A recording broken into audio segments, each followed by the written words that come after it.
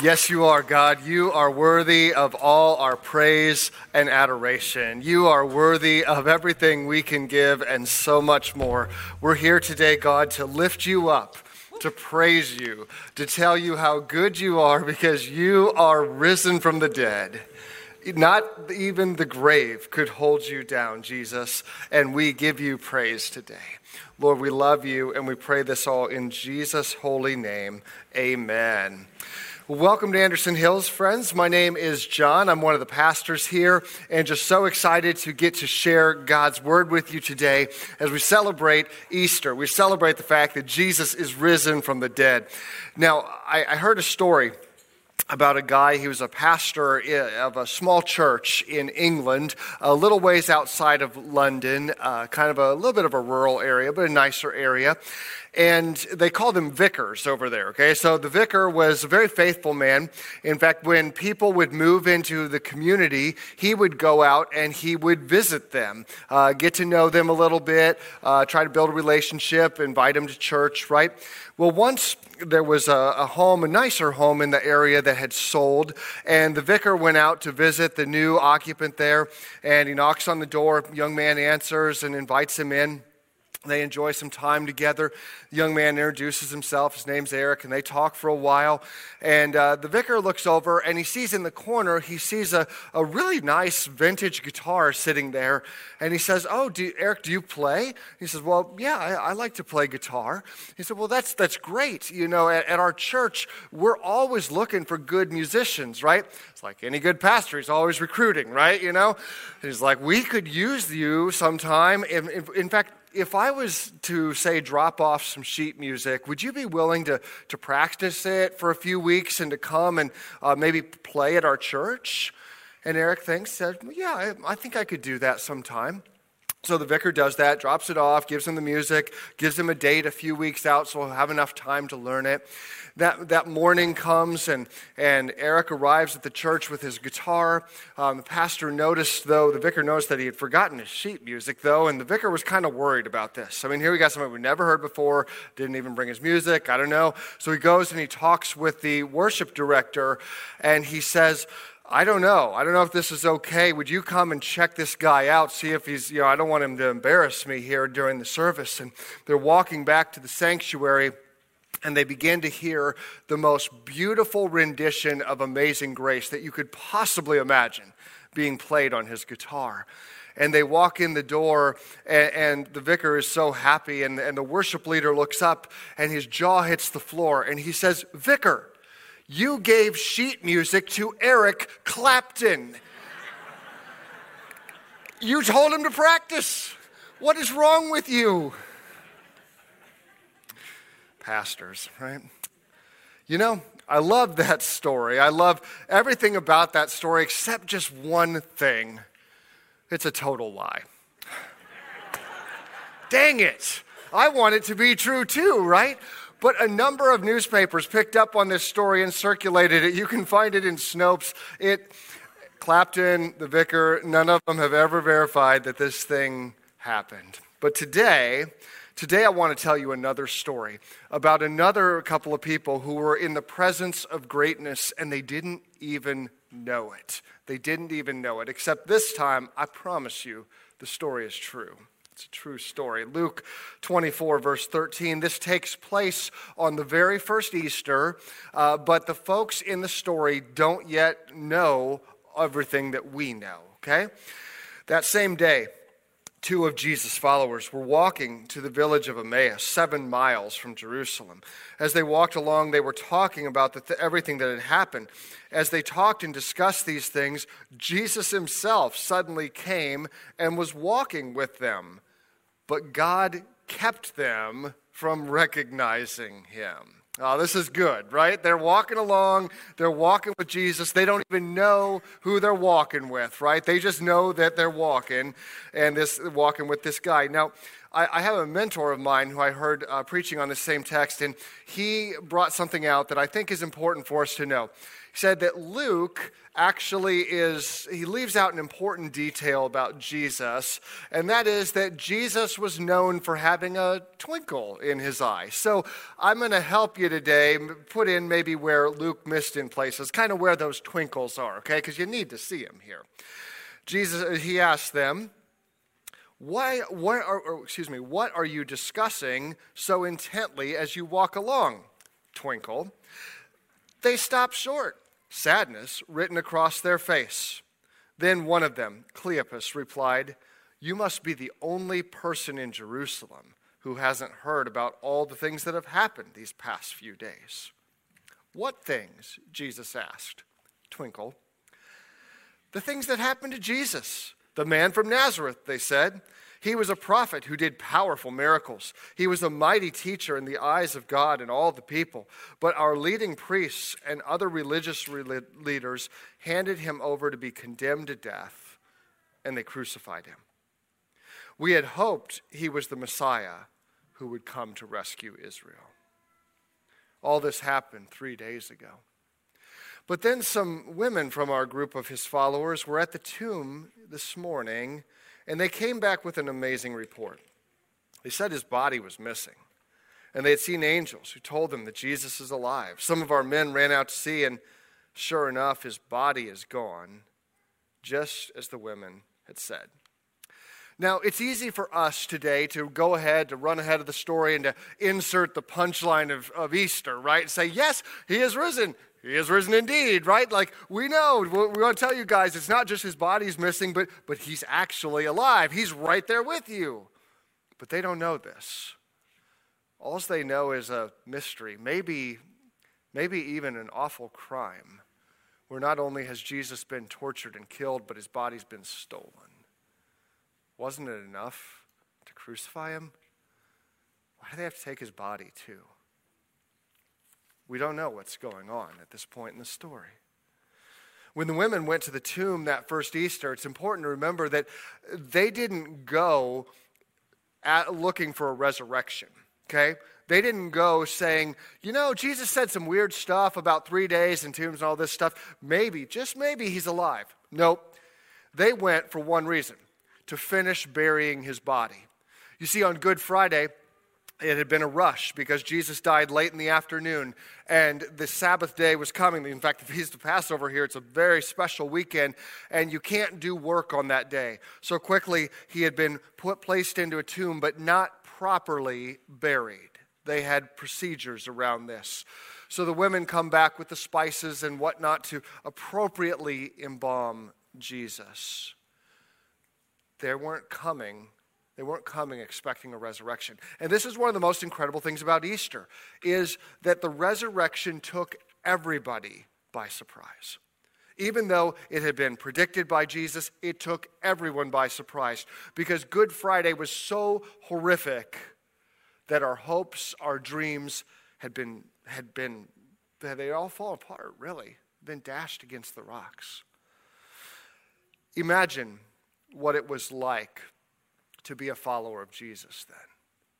I mean, you had started off and you had so much hope, right? So much excitement because the people in those days, the Jews, they were looking for a Messiah to come. Someone who would come and would save them from their sins. Save them from the Romans. Jesus was coming to save them from their sins, but they were looking for something different. Someone who was going to save them from the Romans, the oppressors. And so they met Jesus, and there was something about him. When he talked, he had just this charisma about him, and it was so exciting to hear him. Like a little bit of hope, right? A little bit of hope in a world that's pretty dark. And then as they traveled around with them and they watched, he did miracles, right? The blind could see. The deaf could hear. So many incredible things Jesus did, right? Remember that day when everybody was with him and he was teaching and they were all hungry, right? There was over 5,000 of them and he takes one lunch and he feeds them all, right? You don't forget that kind of thing. That's exciting. And then as it goes on, Jesus he visits where his friend Lazarus had died. He'd been in the tomb for 4 days. 4 days, the guy's been dead. And what's Jesus do? He goes up to the tomb and he says, Lazarus, come out. And he does. He does. A dead man walks right out of the tomb. Are you kidding me? If you can raise the dead, then what can't you do? I mean, we've got hope. This Jesus, he really could be the one who's going to save us all from these Romans, who's going to lead us in victory. And then Sunday came, and he rode into the city on a donkey, and the crowds were so excited and cheering, and we just couldn't believe he's here. Now he's going to throw off these Romans. We're finally going to be free. Everything we've hoped for and dreamed for, it's finally here. And then Friday. And it's all gone. Where's the hope? I thought he was real. I thought he was the Messiah. And he hangs there on a Roman cross. Crucified, dead, and buried. The Jews at the time were so desperate for a Messiah, so desperate to be saved from these Romans, that there had actually been, within 100 years of Jesus, there had been at least 15 documented false messiahs. Guys who would come along and say, I am the one, follow me. We're gonna go out and we're gonna overthrow these Romans. Well, it never ends well for false messiahs. You know, they tend to die violently. And so if you had been a follower of a false messiah and somehow survived that revolution, you really had two options. You'd either say, oh, hey, new twist in the story, that wasn't actually the Messiah, one of us is, right? I'm actually the Messiah, he was just the setup guy, right? So you take one of his followers or his brother or something like that and say, this is the real Messiah, and try it all again, right? Or you went home, tail between your legs, embarrassed, because you had fallen for it. Yep, you were one of those guys. You were the one that your neighbors would look at and shake their head. The one with the tinfoil hat, right? Where's his tinfoil hat at here? He's a crazy one. All hopes have been dashed, and we're left here embarrassed. We put our trust in Jesus, and it just seems like he let us down. Have you been there before? Maybe you prayed and prayed and prayed for something and you didn't get the answer you were looking for. Maybe you look around and you see other people healed and you're not. You wonder, is this real? Is this God even out there? Sometimes you pray, it feels like your prayer's like hitting the ceiling and bouncing back. Maybe you prayed for your kids, but they're still doing dumb stuff. Maybe you prayed for your parents, but they're still doing dumb stuff. Maybe whatever it is, pain, disappointment, hurt. We know this. We feel it. We understand a little bit what it was like to be on the journey that day. And if that's you, my friend, join the crowd. Every single follower of Jesus goes through this from time to time. We do. And life can be really hard. We trust in God, and yet life is still hard. And here's why. We are an Easter people who live in a Good Friday world. Okay? We are an Easter people with hope of resurrection, and yet we live here in this world where sin is still very real and very prevalent.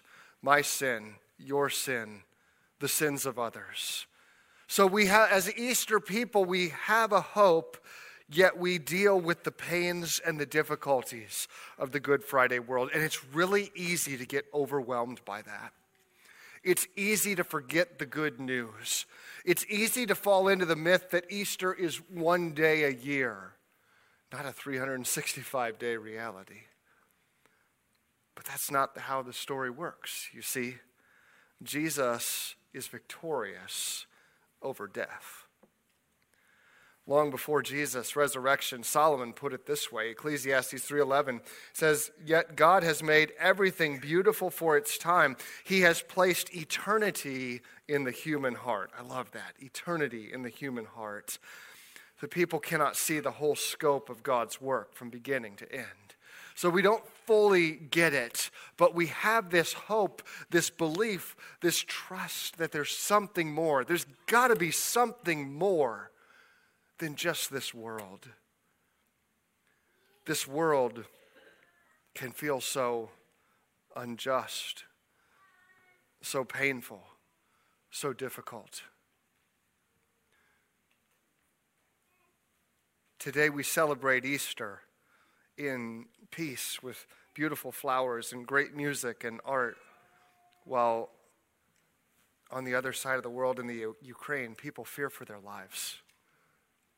They lose children, innocent people killed, and their bodies cremated to hide the war crimes. We're an Easter people living in a Good Friday world. And we ask God, where are you? Where are you in the midst of all this? And maybe you've come here today and you say, I don't even know that I believe in this God stuff. I'm not sure. I came here because it's tradition, or I came here because somebody kind of dragged me along and I wanted to do what they wanted me to do. And that's all good. I'm thankful that you're here. Because the fact that we're here today is an opportunity for God's grace to work in our lives. I don't believe that it's an accident that you're here. I believe that God, by the power of his Holy Spirit, has brought you, is calling you into a relationship with him. And hear me, it's not a relationship that just makes all the pains of the world just poof, go away. No. As followers of Jesus, we live here as well. We walk among these pains. We give generously to help out those who are in Ukraine. We pray for the end of the suffering. We're part of it too. But we have a hope. We have a hope that is different than we'd ever have without the reality of Easter. You see, without the reality of Easter, you look at situations like this horrible war, and it is nothing but a horrible tragedy. Because if this life is all you get, so many lives cut short, and there's nothing. There's nothing. But in Easter, we have a hope that even the worst things, even death itself, is not victorious. That even the grave cannot win, because Jesus himself gave his life, paid the price for sin, so we can have eternal life. That God has all of eternity to right the wrongs of this earth. That God has all of eternity to restore that which is broken. That God himself wipes every tear from our eyes. That God himself walks with every hurting heart. And that's not just a future reality. No, he says, I will never leave you. I will never forsake you. You can be in the worst of situations in this life, and I'm right here with you. I'm here with you in the storm. I'm here with you in the mess. I won't leave you. I won't forsake you. That's our God. His presence is here with us.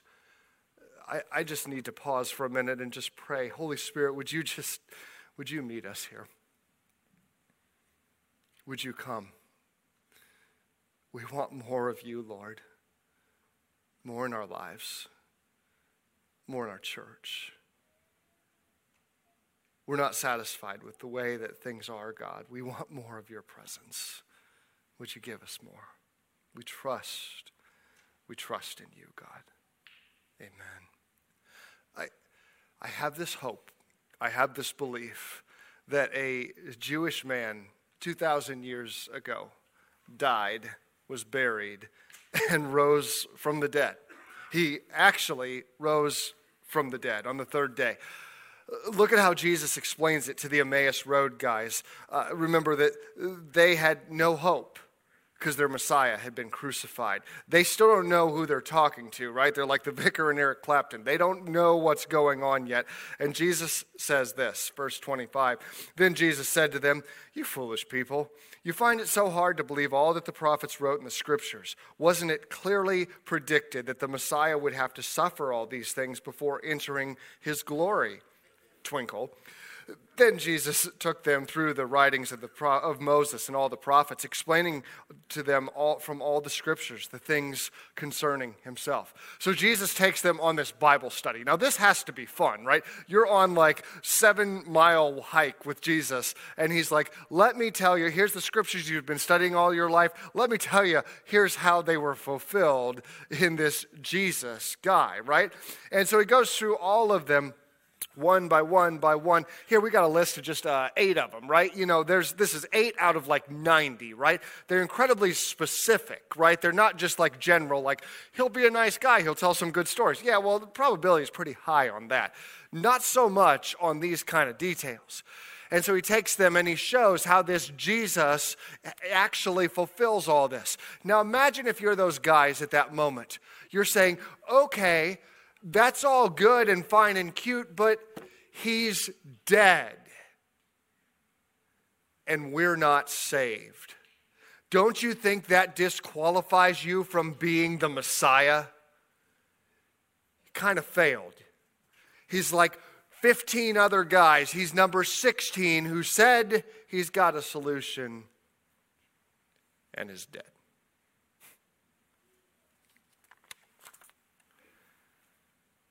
But you know,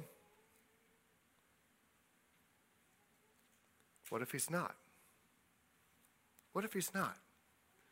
What if he is who he says he is? What if he is really alive? What if it's true? What if in the midst of this Good Friday world, that Good Friday doesn't prevail, that truly we have hope of Easter Sunday? Jesus continues, verse 28. By this time they were nearing Emmaus and the end of their journey.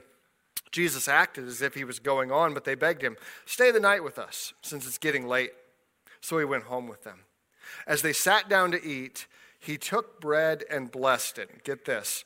Then he broke it and gave it to them. Suddenly their eyes were opened and they recognized him.